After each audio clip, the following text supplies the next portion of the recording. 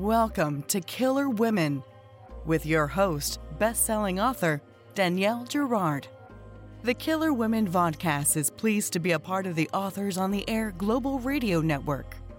To learn more about Danielle and her books, visit her at www.daniellegirard.com, and to access all of our vodcasts, go to youtube.com/Authors on the Air.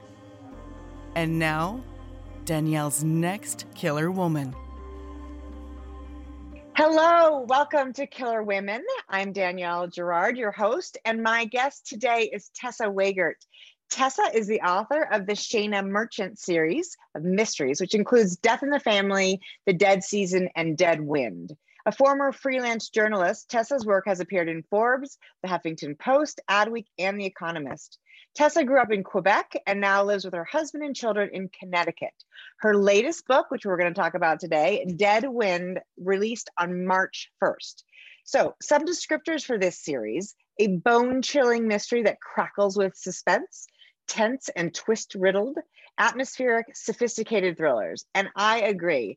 Dead Wind was a fast, compelling read that kept the pages turning. Tessa manages to make every Shana book new and exciting and rife with tension that keeps you up way past your bedtime. So Tessa, welcome and thank you so much for joining us. Thank you so much, Danielle. I'm excited to talk with you. This is great. I've been watching the podcast episodes, listening, and loving everything you're doing with this. So thank you for having me. Well, thank you. It's so fun. I have to say, there's nothing I enjoy more than talking to other female writers. So this one, plus I'm getting to read all these, fabulous books. So let's talk about Shana. This is book 3 of the Shana Merchant series. And the series has been described as Louise Penny meets Ruth Ware in this small town mystery that bubbles with secrets and intrigue. So one of the things that makes the series so compelling for me is that the situations are woven so deeply into Shana's own sort of family history. Can you tell us a little bit about Dead Wind and this, what we expect and what we see in this story with Shana? Yeah, I would love to. Absolutely. So with Dead Wind, at this point, Shana, it's the 3rd book in the series, as you mentioned. At this point, Shana has been living in the Thousand Islands in upstate New York for about 8 months or so. And she's still kind of getting to know the community. She's still kind of getting settled there. She moved there from New York City, where she had worked with the NYPD as a detective, looking for a quieter, more peaceful life, looking for a job that didn't involve quite so much violent crime. But of course, as tends to be the case with these books, she didn't find it. There's actually plenty of crime going on in the town where she now lives. So with this story, it opens with the discovery of a body on one of the islands in the Thousand Islands that's actually on the Canadian side. So the St. Lawrence River, where the islands are located, some are in New York State and some are in Ontario.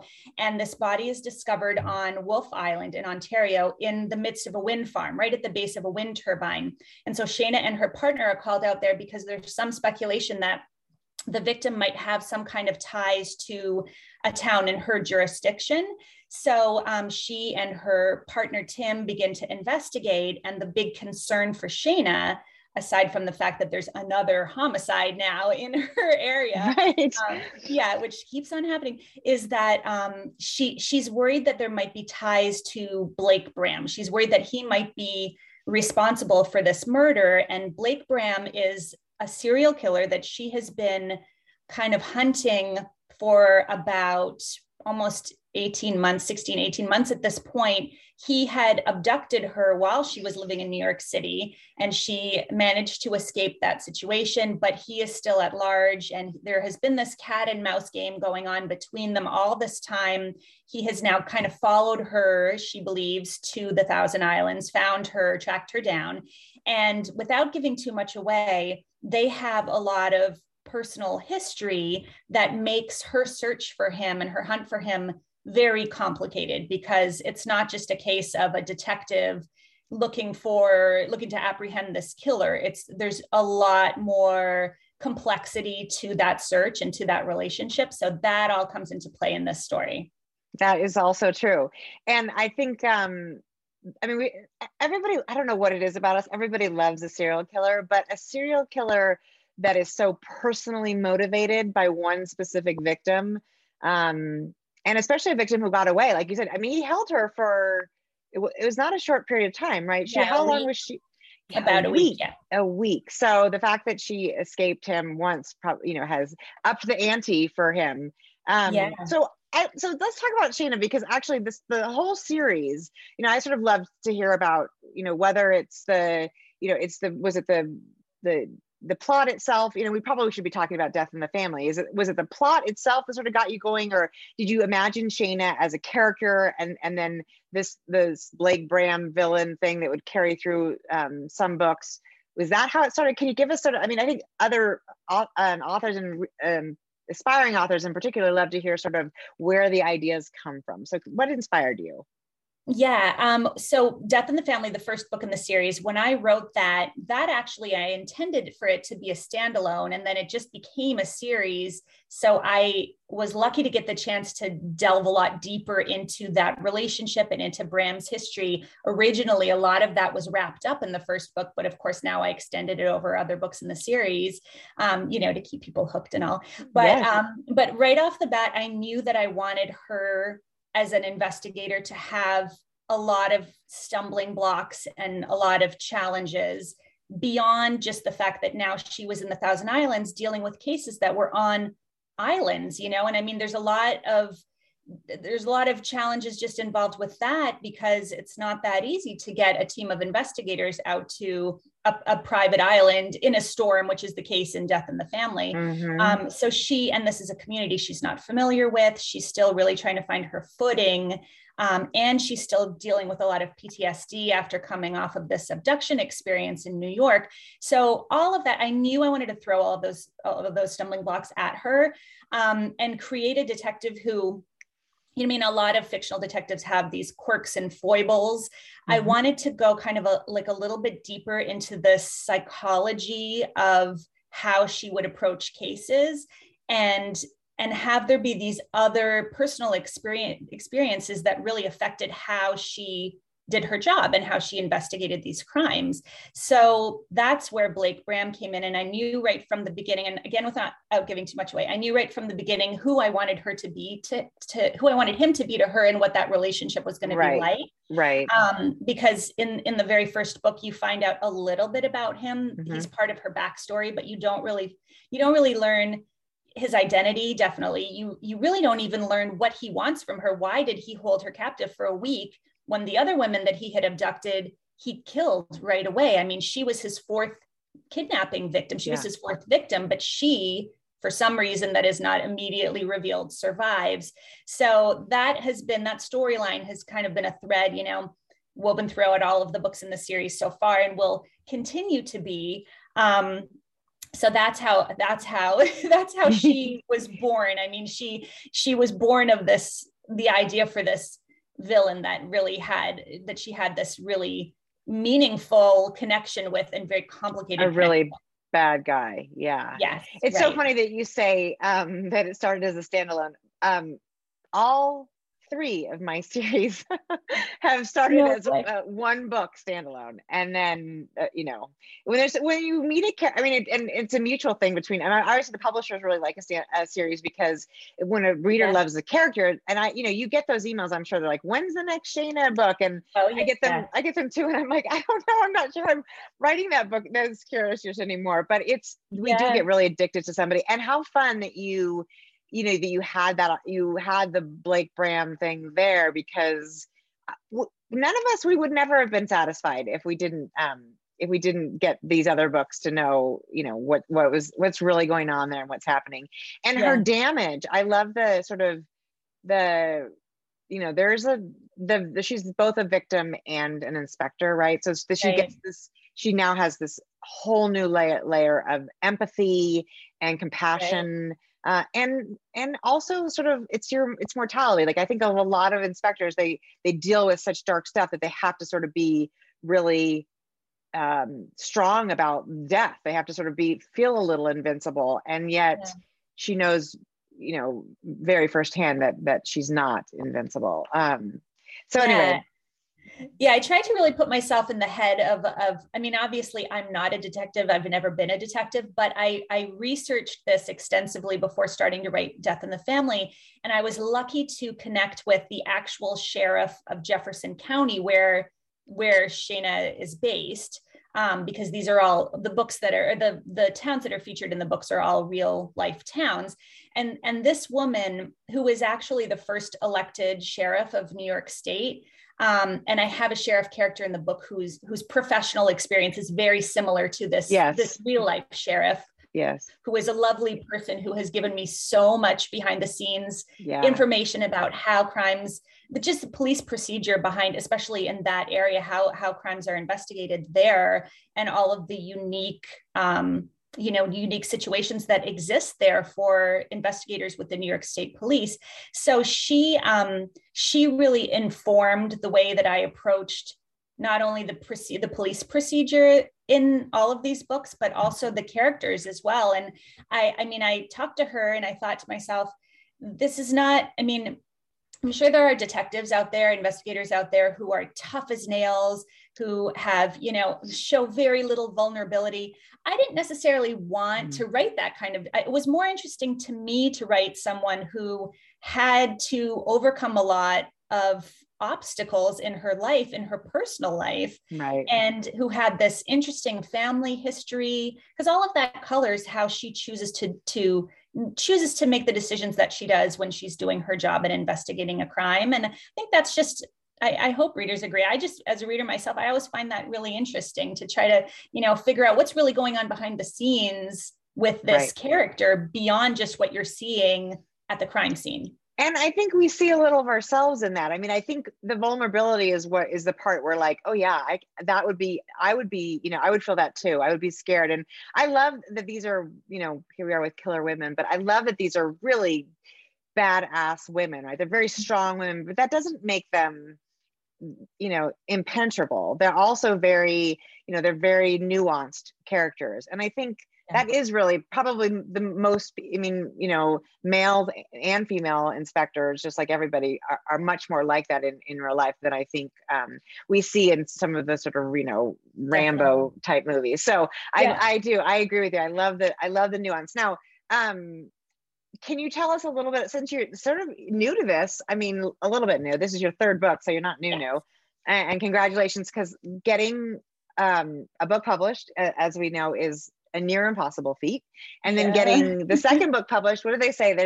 I've heard this statistic, only 20% get a second book, and then only 6, the numbers get crazy smaller after that. So congratulations, that's amazing. Tell us a little bit, like, how long have you, I know you're a writer. I mean, you were a writer in your previous life, but when did you start writing fiction? Is this the first, are these the first books that you've written? And can you tell, aspiring authors sort of what the journey was like for you?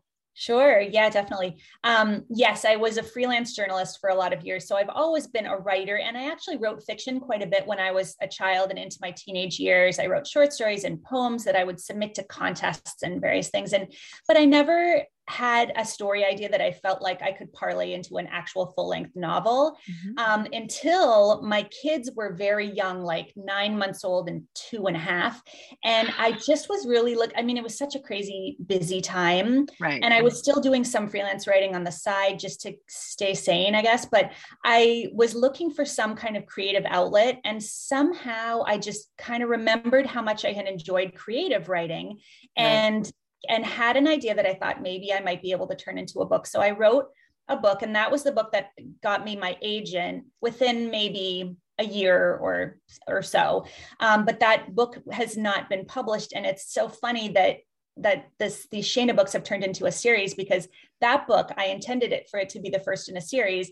I wrote the second book in the series as well. I outlined and started to write the third book in the series. And none of those books went anywhere. So in retrospect, I was a little leery of writing writing a series, because I just didn't know if it was going to go anywhere. And on the other hand, though, I had all of those books that I wrote. So I wrote 4 books before I wrote Death in the Family, and all of those I now consider practice books. I mean, I really feel like if I hadn't written those books, I don't think I would have been able to pull off any of these books, because that was the experience that I needed. And I needed to make the mistakes and get feedback from my agent, my critique partners, and figure it all out before I was ready to have, something that really was polished enough to go to market.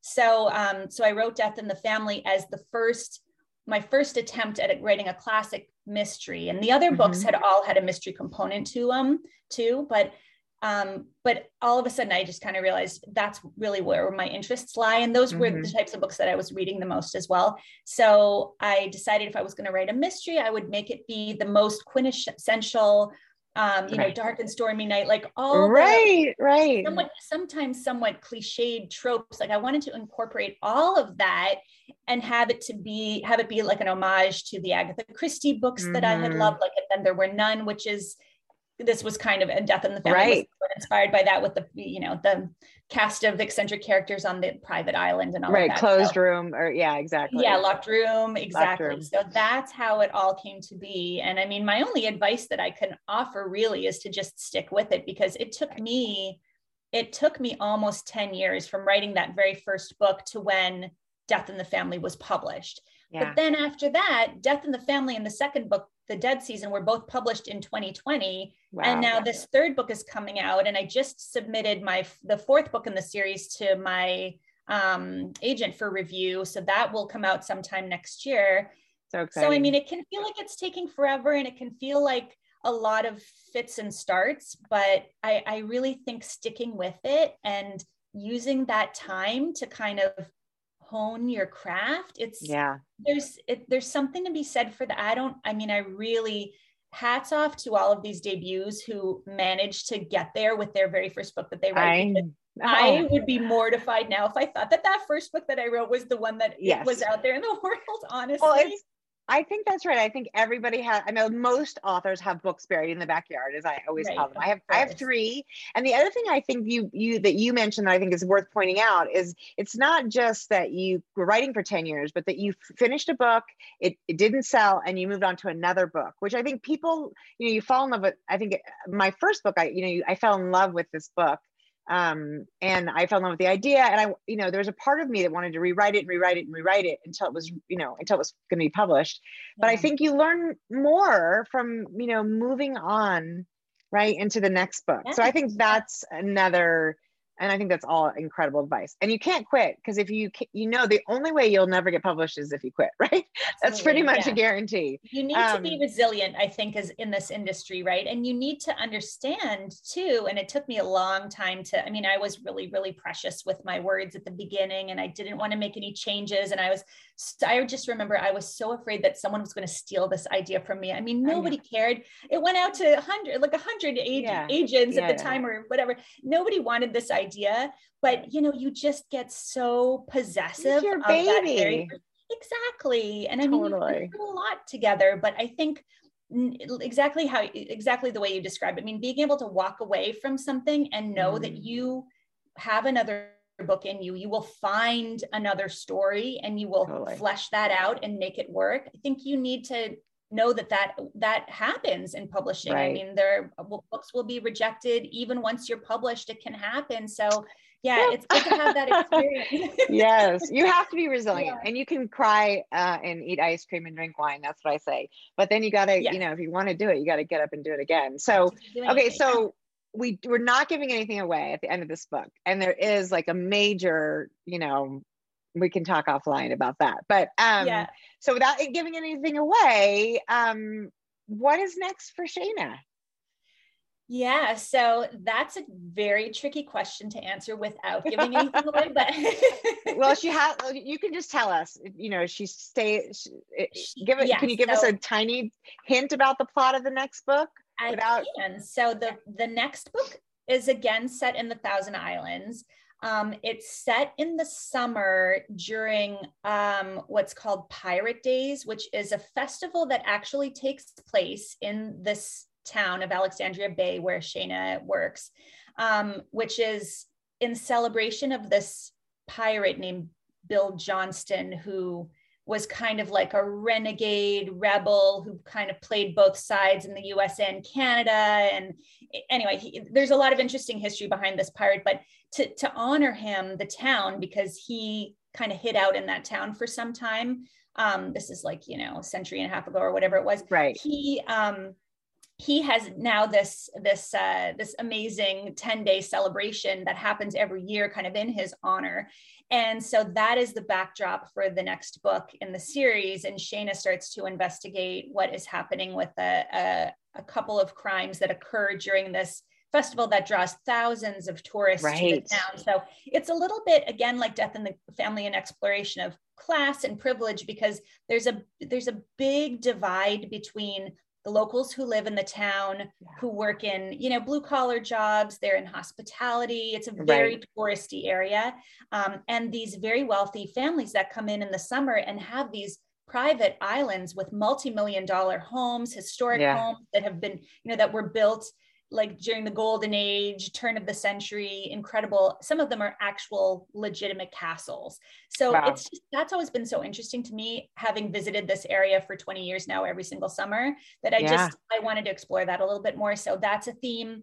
I think it reads a little bit like a thriller too. It's a police procedural again, but there are some definite thriller qualities to it. I think it's, hopefully people will feel it's pretty fast paced. So I'm excited about that. And yeah, I can't say much more about, I know exactly what you're wanting to ask. I know, that's fair. That's fair. Well, that sounds amazing. I do want to go back and just point out, well, you talked about it earlier, but I did mention, I also love the fact that this is unusual, at least in my experience of reading, that she is dealing with, the Canadians versus the, America, and that, like you said, and one of the things that comes up in this book is that Shana, I don't think I'm ruining anything by saying that Shana doesn't know really how to drive a boat, and she needs, like, now that she's living in this place where there's all these, she grew up in Vermont, which, there's less need for a boat there, and then she's now having to learn how to do that. So that's another really interesting aspect. And you've clearly, obviously done a lot of research about the area and about, what's required to be in the police there, but it's got a really nice, fresh spin. So anybody, I feel like, who loves police procedures, which is so my jam, and strong women, and, and it had, all of these books have real thriller elements too, moments where you just kind of want to close your eyes and make the pages go faster, so everything's going to be okay.